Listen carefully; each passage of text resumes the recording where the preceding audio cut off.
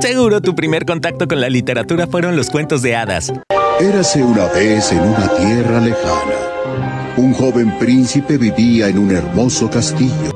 Y tal vez tus primeras películas animadas fueron las de Disney. Desde Disneylandia, Walt Disney presenta... Si así es, entonces probablemente has escuchado hablar de los hermanos Grimm. Jacob y Wilhelm Grimm nacieron en Alemania y vivieron durante la primera mitad del siglo XIX, así casi 300 años atrás, y hasta hoy su vasta colección de cuentos sigue emocionándonos a todos.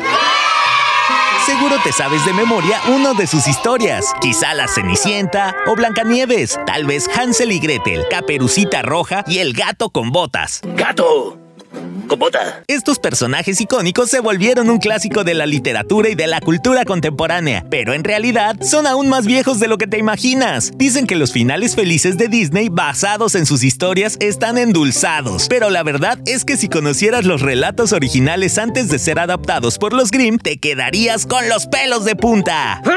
¡Voy a matar a ese gato!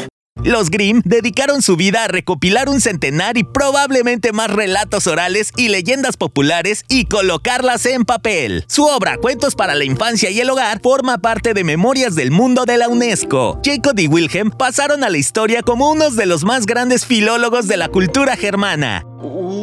Los alemanes se molestaron conmigo. Además, el arte se ha encargado de homenajear su figura a nivel ficcionario, ya sea como hermanos cazafortunas de monstruos, como la película que lleva su nombre, Hermanos Grimm, del 2005. Pero tú, ¿qué tanto sabes de los hermanos Grimm? ¿Conocías sus cuentos? Compártelo con nosotros y sigue disfrutando Castillos de Arena.